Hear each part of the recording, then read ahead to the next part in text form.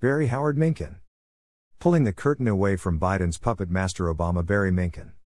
It is so very sad to continue to watch as my 60 dire predictions published, pages 7 to 11, in Brainwashed. America's cultural revolution accurately becomes America's reality. If you can continue to believe myths perpetuated by the multi-billion-dollar victimization and divisity extortionists, you will help ignorant, racist, barbarians continue to destroy the greatest democracy the world has ever known. It is time to fight the corrupt, inept, anti-American, anti-Semitic cabal intent on destroying America. We seem to be in the early battles in a new revolutionary uncivil war. We must once again realize America will no longer be the home of free if it is no longer the home of the brave. Sadly, the sides are being drawn and we will soon have to choose between such dichotomies as socialism or capitalism, black or white, left or right, cops or criminals, merit or skin color for admissions, contracts and employment, America is good or evil, salute or burn flag, history, truth or fiction, centralized big government or local control, free speech or censorship, facts or emotion, legal or illegal immigration, propaganda or fact-based journalism, patriots or insurrectionists, rioters or demonstrators, equal justice or political prosecution. There is a sinister plot happening to divide us, grab the controls and turn America sharply left over a cliff. This nightmare scenario is the lifelong dream of former President Barack Obama. Obama and his Gestapo are getting another chance since from behind the curtain they are currently pulling the strings of our puppet president. Obama surprised many voters during an interview when he approvingly noted that Ronald Reagan had changed the trajectory of America in a way that other presidents had not. In effect, Obama was saying that he, too, aimed to transform America in some fundamental way. Indeed, with his prior failed, inept, corrupt, racist administration being objectively compared against the historic accomplishment of the Trump years, Obama is more frantically motivated than ever to transform our great country into a fractured Picasso-like painting. Tragically, he is successfully using his empty suit dummy Biden to change America into his perverted vision. What is Obama's vision for our country?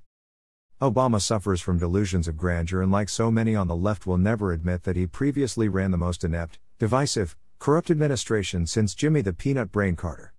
Indeed, Barack never held a job in the real world, instead becoming a community organizer, aka a paid agitator. His mentors were some of the most vile radical left-wing and black anti-American, anti-Semitic racists. In his book Radical in Chief, Barack Obama and the Untold Story of American Socialism, veteran journalist Stanley Kurtz exposes President Obama's biggest secret, the socialist convictions and tactical ruthlessness he has long swept under the rug. A personable figure, a thoughtful politician, and an inspiring orator, Obama has hidden his core political beliefs from the American people, sometimes by directly misrepresenting his past and sometimes by omitting or parceling out damaging information to disguise its real importance. He presents himself as a post-ideological pragmatist, yet his policies grow directly from the nexus of socialist associates and theories that has shaped him throughout his adult life. The gap between inner conviction and public relations in Obama's case is vastly wider than for most American politicians. If Americans understood, they would realize the fears of his harshest critics are factually justified. Kurtz makes an in-depth exploration of the president's connections to radical groups such as Acorn, UNO of Chicago, the Midwest Academy, and the Socialist Scholars Conferences. He explains what modern stealth socialism is, how it has changed, and how it continues to influence the Democratic Party. He sheds light on what the New York Times called a lost chapter of the president's life, his years at Columbia, and proves that Obama's youthful infatuation with socialism was not just a phase. Those ideas shaped his political views and set the groundwork for the long-term strategy of his and the Biden administration. With his racist cronies such as Rice, Jarrett, Holder, Sharpton, Wright and Farrakhan, he is still very committed to the failed grand socialist strategy of his mentors, seeking to combine comprehensive government regulation of private businesses with a steadily enlarging public sector. Eventually, in his hands and with the help of fake news, academic racists and social media oligarchs, America could resemble a third world socialist-inspired welfare state. A loose accusation of his being a socialist has trailed Obama for years, but without real evidence that he saw himself as part of this radical tradition. But the evidence exists, if not in plain sight then in the archives, for example, the archived files of the Democratic Socialists of America, DSA, which include Obama's name on a conference registration list. That, along with some misleading admissions in the president's memoir, makes it clear that Obama attended the 1983 and 1984 Socialist Scholars Conferences, and quite possibly the 1985 conclave as well. At a 1983 Cooper Union conference, Billed as a tribute to Marx, Obama discovered his vocation for community organizing. The evidence suggests at the Socialist Scholars Conferences, he encountered the entrancing double idea that America could be transformed by a kind of undercover socialism, and that African Americans would be the key figures in advancing community organizing. The 1983 conference took place in the shadow of Harold Washington's first race for mayor of Chicago. Washington was not only Obama's political idol, he was the darling of America's socialists in the mid-1980s. Washington assembled a rainbow coalition of blacks, Hispanics, and left-leaning whites to overturn the power of Chicago's centrist Democratic machine.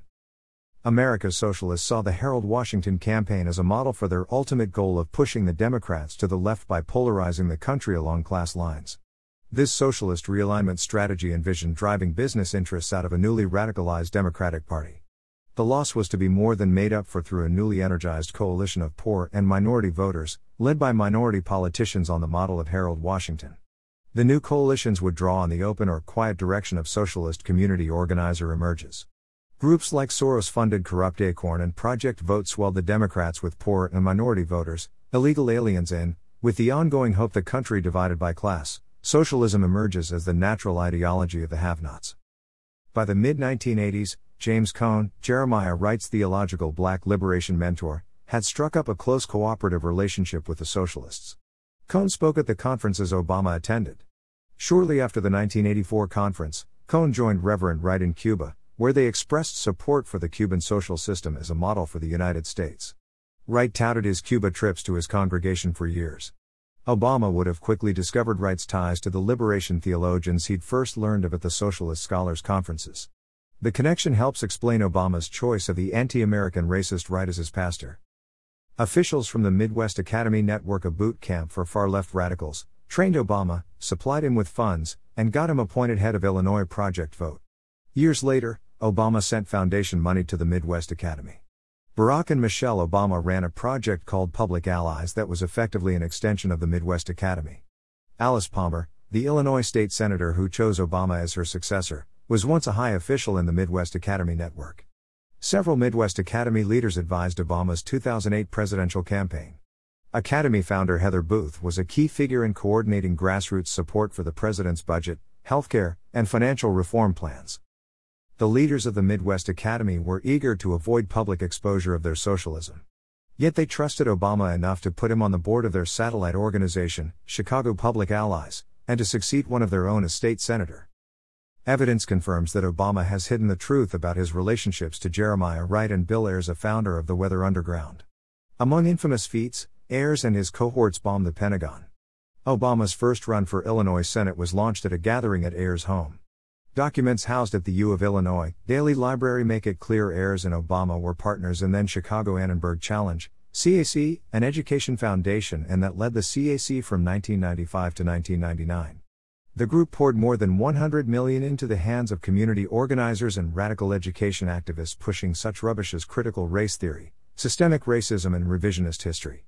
Obama's deep involvement with many other radical groups such as UNO of Chicago is not covered by the fake news, neither is his support for in-your-face tactics of the black KKK aka BLM. The naive, brainwashed public has made BLM Marxist millionaires for burning and looting our cities. Americans are confronted with a fateful choice. Either we will continue to be subject to Obama's radical and only very partially revealed plans for our future, or we will place a strong check on his control over the puppet Biden. He has already done more damage to America than China's military's virus.